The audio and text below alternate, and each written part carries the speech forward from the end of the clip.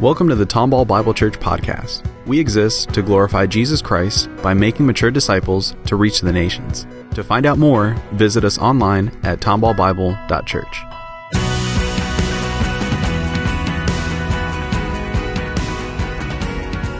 Well, again, good morning, everyone. If you would, please turn in your Bibles to Acts chapter 15. Join me in God's Word in Acts chapter 15. We are going to see today one of the most important decisions or judgments made for the church and the ramifications that it holds even up until today. This is a very important chapter within the context of the book of Acts, and I cannot wait to go through this chapter with you in Acts chapter 15. As you're making your way there, I also want to just draw our hearts in prayer to the Lord. Would you please join me in prayer as we seek the Lord together? Our Father, we thank you for the opportunity to sit in front of your Scripture. We thank you, Lord, that it is living and breathing and active and sharper than any double-edged sword. It can pierce the deepest parts of us, Lord, and we need that kind of piercing, Father. We need to have lives that rightly reflect your character. And so, Lord, there are things that we need to change and step away from. And there's a life and a person, your Son, Jesus, to follow. And we ask, Lord, that your Spirit would guide us, lead us, correct us, and to use this time, Lord, to show us your truth. Lord, we ask your blessing on this time. And Lord, I pray that the words of my mouth and the meditations of my heart would be pleasing in your sight. For you are my rock and my Redeemer.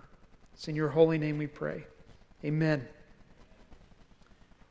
On December 16th, 1944, the Allied powers did not expect what Adolf Hitler would unleash. It was a season of World War II where it looked like everything was in the Allied powers' favor. Attack was happening on a Western front as well as an Eastern front, with an impending threat of Russian military forces to come in from the east. And in the minds of most of his war advisors and counsel, Hitler was being encouraged to write a treaty with the Allied powers in the West, which would include France, Belgium, England, and the United States. Adolf Hitler would not listen to his advisors, and he did on that day what no one expected. We know this battle that would ensue. It's called the Battle of the Bulge. And the reason why isn't because they sent their most rotund military commanders to the front lines. The reason it's called the Battle of the Bulge is because Hitler believed that if they could divide the Allied powers and their resources, that it would force them into a treaty that would result in Germany's favor. And then with a treaty on the West, they could concentrate all of their firepower on the East. And so they picked an area they believed that was the most vulnerable. And it was a forested area in Belgium called the Ardennes. And that was an area occupied by American forces. And those American forces were primarily trainees. They were not the most experienced soldiers, but there were some battle-hardened troops amongst them. And so the Axis powers sought to drive a wedge into the Allied front line to create a bulge which would split resources and would overwhelm the American forces. It was a last-ditch effort that didn't work. Because what they did not know was that would end up becoming one of American military's finest hours, where they held the line and the ground was stood. It took 6 weeks, but at the end of 6 weeks, that conflict broke the back of the Axis powers and their agenda. And it's really what led to the end of the war. He was a devious schemer And his agenda was to divide the resources and the mindset of those set against him. Do you know we face in every generation the same kind of threat spiritually? Because we have a tenacious enemy who listens to no one but himself, to in every generation to try to divide the people of God on the most central truth there could ever be, and it is the message of salvation. Every generation, salvation and the doctrinal truths around it come under attack because our enemy is relentless, and this creates a problem. The problem for the church in every generation is we face divide over core doctrines, and that divide threatens the church in every generation.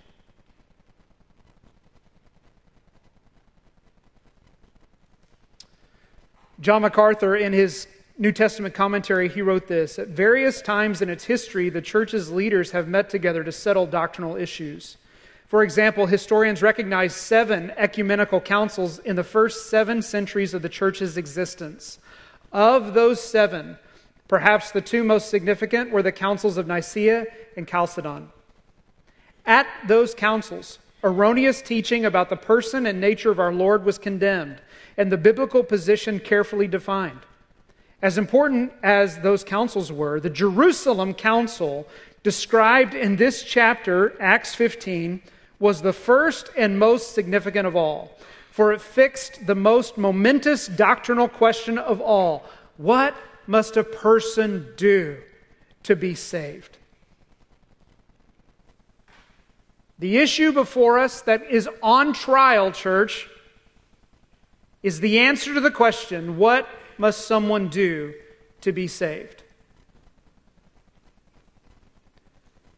I want to prepare you that this is going to be more along the tone of the passage, that we would stand firm and that we would hold the line of that which comes under attack in every generation, starting in the first century. We're going to go through this text in 3 sections. The issue of salvation is raised. So the issue is raised in the first 5 verses. A judgment is made when different leaders of the church speak and give testimony and witness. And then there's an outcome that is shared that will go out to the church at large. Issue raised, judgment made, outcome shared. We're going to walk through the text, and I'll make some comment as we go, and then we'll drive to our conclusion as we talk about the most central aspect of what it means to be Protestant in our faith. Let's read the scriptures together. Acts chapter 15, starting in verse 1. We'll go through 1 through 5. It says, "But some men came down from Judea and were teaching the brothers, 'Unless you are circumcised according to the custom of Moses, you cannot be saved.' And after Paul and Barnabas had no small dissension and debate with them, Paul and Barnabas and some of the others were appointed to go up to Jerusalem to the apostles and the elders about this question. So being sent on their way by the church, they passed through both Phoenicia and Samaria, describing in detail the conversion of the Gentiles, and brought great joy to all the brothers. When they came to Jerusalem, they were welcomed by the church and the apostles and the elders, and they declared all that God had done with them. But some believers who belonged to the party of the Pharisees rose up and said, 'It is necessary to circumcise them and to order them to keep the law of Moses.'" So we have Paul and Barnabas who have just ended this incredible first missionary journey. It almost came at the cost of their very lives, but God saw them safely through it. They returned to Antioch in Syria, which was the church who had commissioned them to go and present the good news of Jesus amongst the Gentile people as well as the Jews in the Roman Empire. They went and did that, and they came back, and everyone's full of joy except a group known as Judaizers. Judaizers would have been people who had faith in Jesus Christ, but had the fervent belief that in order to have genuine salvation through Christ, you still had to have the sign of circumcision through the covenant God made with Abraham and follow the law of Moses. Judaizers believed to be truly saved, you would have faith in the Jewish Messiah as you held to the Jewish way of life. And they introduced that. And the passage says there was no small dissension. That means things got really ugly. They were combative with one another. Each side staunchly holding their ground about what side of the issue they were on. Was salvation going to be by faith alone in Christ alone, without any imposition of Jewish tradition or culture on the Gentiles? Or would the Judaizers have the truth, faith in the Messiah, and adherence to the Mosaic law and the Old Testament covenants?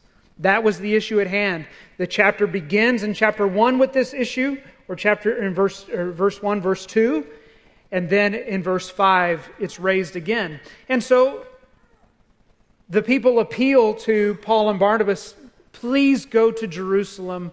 Please go to the epicenter of this movement that has changed our lives and talk with the elders there and the apostles. They wanted a ruling, they wanted a judgment made on this. And so that's where the text takes us in verse 6. Follow along as I read the heart of our passage, verses 6 through 21.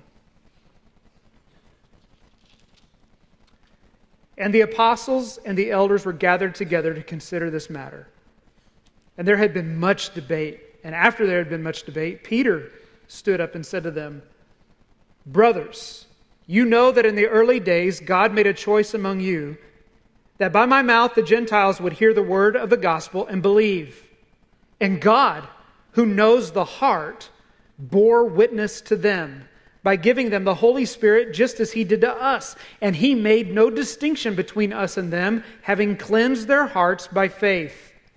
Now, therefore, why are you putting God to the test by placing a yoke on the neck of the disciples that neither our fathers nor we have been able to bear? But we believe that we will be saved through the grace of the Lord Jesus, just as they will." And all the assembly fell silent. And they listened to Barnabas and Paul as they related what signs and wonders God had done through them among the Gentiles. After they finished speaking, James replied, "Brothers, listen to me. Simeon," Aramaic form of Peter's name, "has related how God first visited the Gentiles to take from them a people for His name. And with this, the words of the prophets agree, just as it is written, 'After this I will return, and I will rebuild the tent of David that has fallen. I will rebuild its ruins, and I will restore it, that the remnant of mankind may seek the Lord, and all the Gentiles who are called by my name, says the Lord, who makes these things known from of old.' Therefore, my judgment is that we should not trouble those of the Gentiles who turn to God, but should write to them to abstain from the things polluted by idols, and from sexual immorality, and from what has been strangled, and from blood. For from ancient generations Moses has had in every city those who proclaim Him, for He is read every Sabbath in the synagogues." So the issue has been brought forward. Paul and Barnabas are there along with a group in Jerusalem. Now notice, this group of believers, they are labeled as what kind of Jewish leader? They're called Pharisees. This is amazing. This means the gospel, the good news about Jesus Christ, has penetrated their hearts. But they are under the delusion that salvation is through faith in a Messiah alongside human good work. My friends, this has been the deception from the very beginning. There has not been anything new under the sun, nor will there ever be anything new under the sun when it comes to the battleground of what does someone do to be saved. It is either faith in Christ and Christ alone, or it is faith in Christ plus good human effort.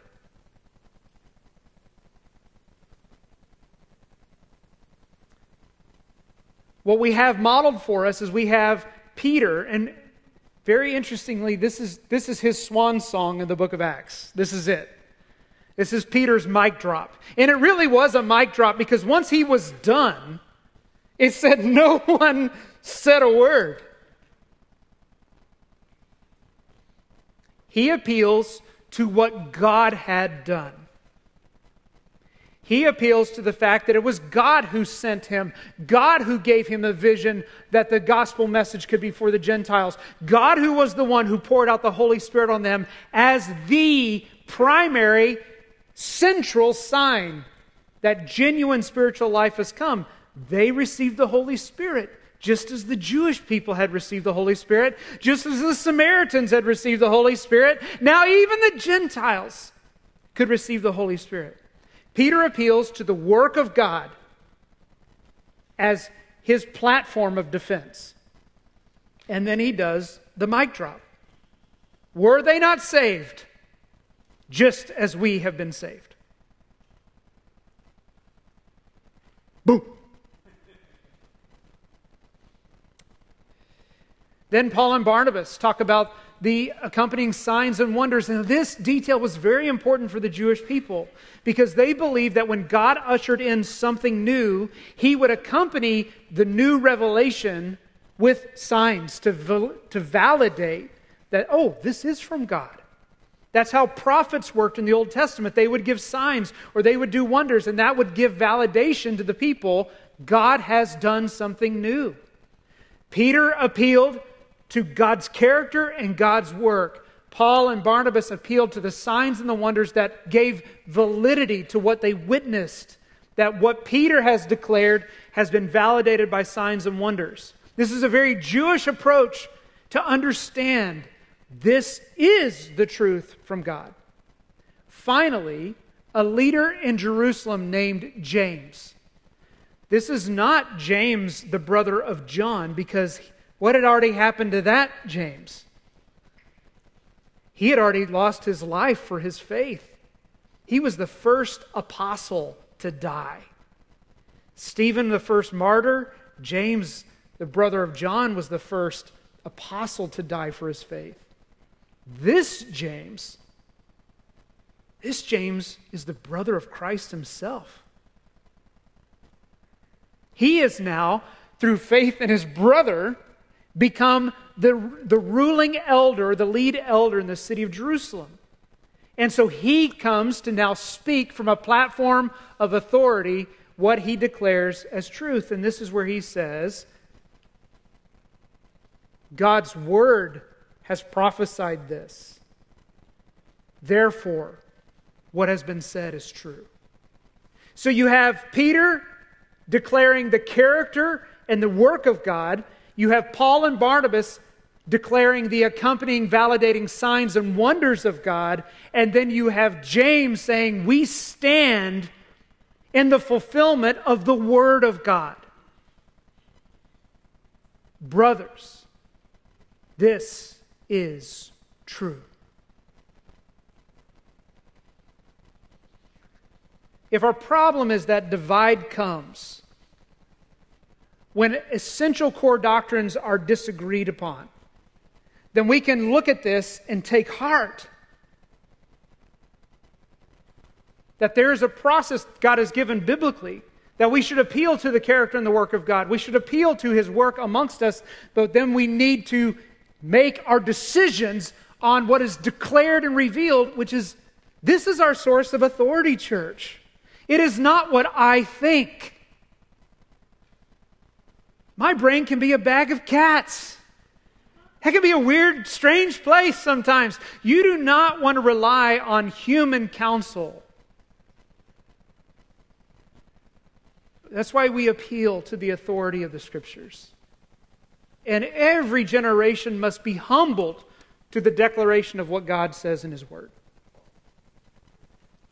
Now, James says that this is true, but then there's also a consideration made for the Gentiles, as well as their interaction with their Jewish brothers and sisters. Now, I want to draw your attention back again to the text. He says in verse 19, chapter 15, this says, "Therefore my judgment is that we should not trouble those of the Gentiles who turn to God." This means that they're not going to require circumcision, and they're not going to require that they adhere to the law of Moses. That salvation is in the Messiah, and the Messiah, Jesus Christ, alone. But there are behaviors that the Jewish brothers are going to encourage the Gentile brothers in, particularly in deference to the Jewish believers. Now, first of all, for all of them, he says they should abstain from the things polluted by idols. Now, Peter declared that all food was clean to eat. But if there was food that was dedicated to a Greek god or a Roman god, they would say, don't confuse the matter by eating food that has been dedicated to idols. Do you want this Chick-fil-A? I dedicated it to Jupiter. Would you like it? Say, no, thank you. That's God's chicken. Okay? That's the Lord's chicken.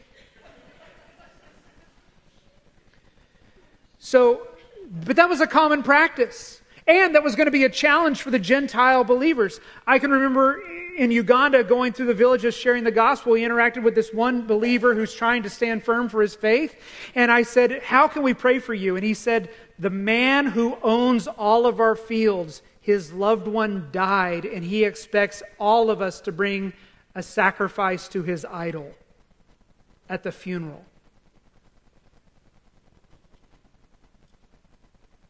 These Gentile believers, when they would be hosted in someone else's home, it was a common occurrence where they would have to refrain from eating food that had been set aside and dedicated for pagan worship. And the Jewish leadership says, abstain from that, stand your ground, hold the line. Then they say, remain pure from sexual immorality. It was a common practice that in these different temples throughout the Roman Empire, that to express worship was to engage in temple prostitution. Those who had come to faith in Christ may have had an entire adulthood of engaging in those practices, and there would be temptations to go back and to return. And they said, don't do it. Hold the line. Stand your ground. Walk in purity. Then they say, refrain from different kinds of food that have been strangled and from blood. There's this curious verse, verse 21. It says, for from ancient generations Moses had in every city those who proclaim him, for he is read in every Sabbath in the synagogues.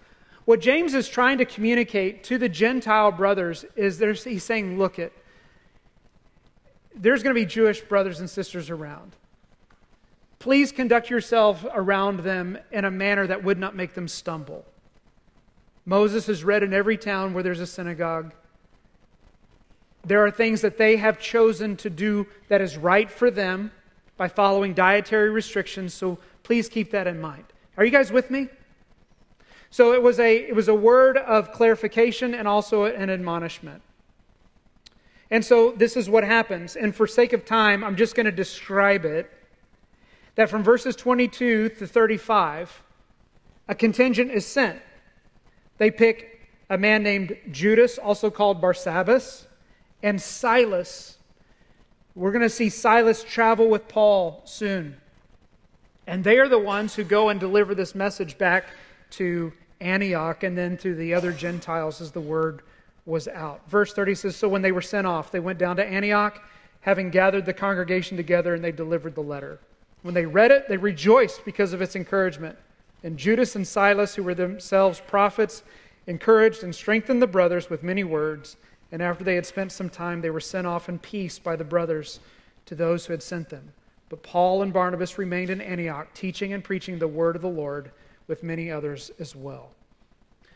This all boils down, this whole issue, judgment, and outcome boils down to one principle. And here it is. Believers are saved by grace alone, through faith alone, in Christ alone. Can you say that with me, church? This is one of the most important creeds. Believers are saved by grace alone, through faith alone, in Christ alone. You're going to hear baptism testimony. We're going to talk about the work of Jesus in communion in just a moment. But this is what is at stake.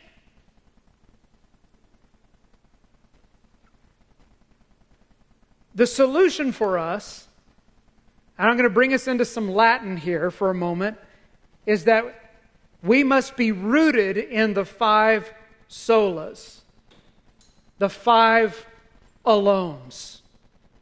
Our passage principle from the text gives us 3. So I just want to show them to you. Here are the 5 solas. By grace alone, sola gratia. Through faith alone, sola fide. In Christ alone, solus Christus. By grace alone, through faith alone, in Christ alone. And if this is 3 of the 5, then what remains? Well, let me tell you, according to Scripture alone, for God's glory alone. Sola Scriptura, soli Deo Gloria. While Martin Luther did not capture them in these 5 statements, these developed over the 17th and 18th centuries, this is what the Reformers gave their lives toward.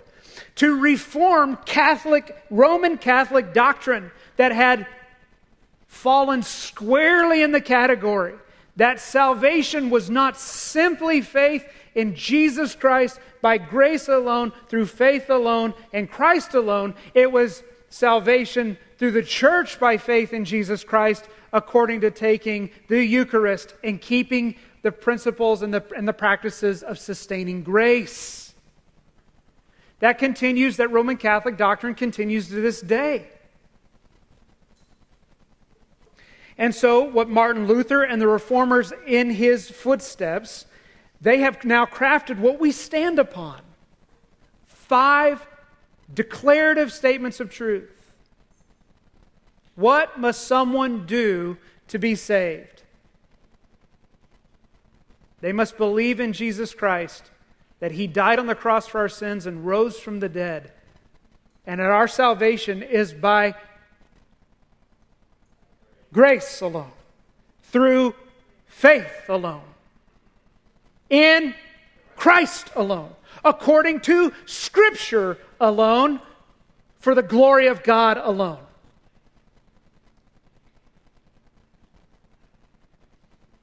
We must, church, hold the line to this doctrinal truth. It comes under attack in every generation. And it will always be Jesus plus effort. It'll come in new language. It'll have a new teaching. It'll come around a personality that seems compelling. But at the end of the day, the divide will be, is salvation by grace alone, through faith alone, in Christ alone? Or is it Jesus plus works? Theologian Matthew Barrett wrote this. He said, the 5 solas form the nucleus of the evangelical faith. They not only capture the gospel of Jesus Christ and explain how that gospel takes root in the sinner, but they also define where the authority of that gospel resides and to what end that gospel is preached and proclaimed. This is true because God's word declares it is true. It is true because the character of God bears out the graciousness to come and to rescue those He created. And it has been demonstrated by the most irrefutable sign, and that is that Jesus Christ lives, church. Our God is gracious and holy and just and loving and merciful. Therefore, He sent His one and only Son to die for us. Jesus really died. He really was buried. He really rose to new life, and He was seen, Peter says.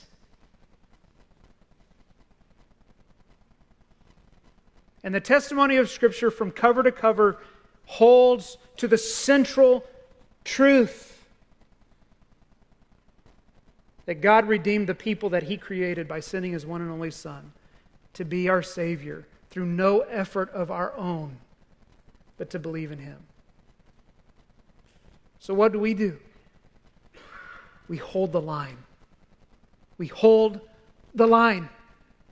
We teach, we train, we remind. It is why we practice communion on fifth Sundays. Those are our family worship days where we give parents the opportunity, teed up from the church, to talk about the centrality of the gospel. What did Jesus do for us? Why do we take a cracker and juice? What is the purpose of this? And when can you take it? All of those things are in the minds of kids that are like, that looks delicious.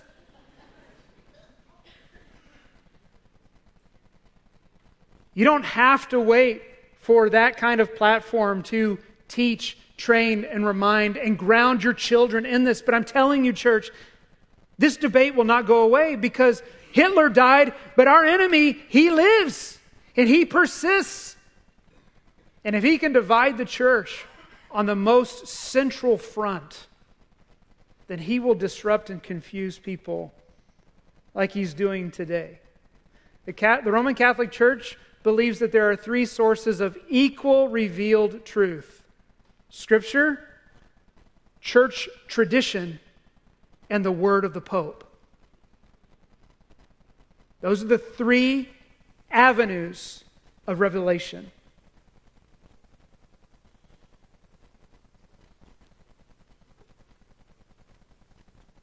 Scripture alone.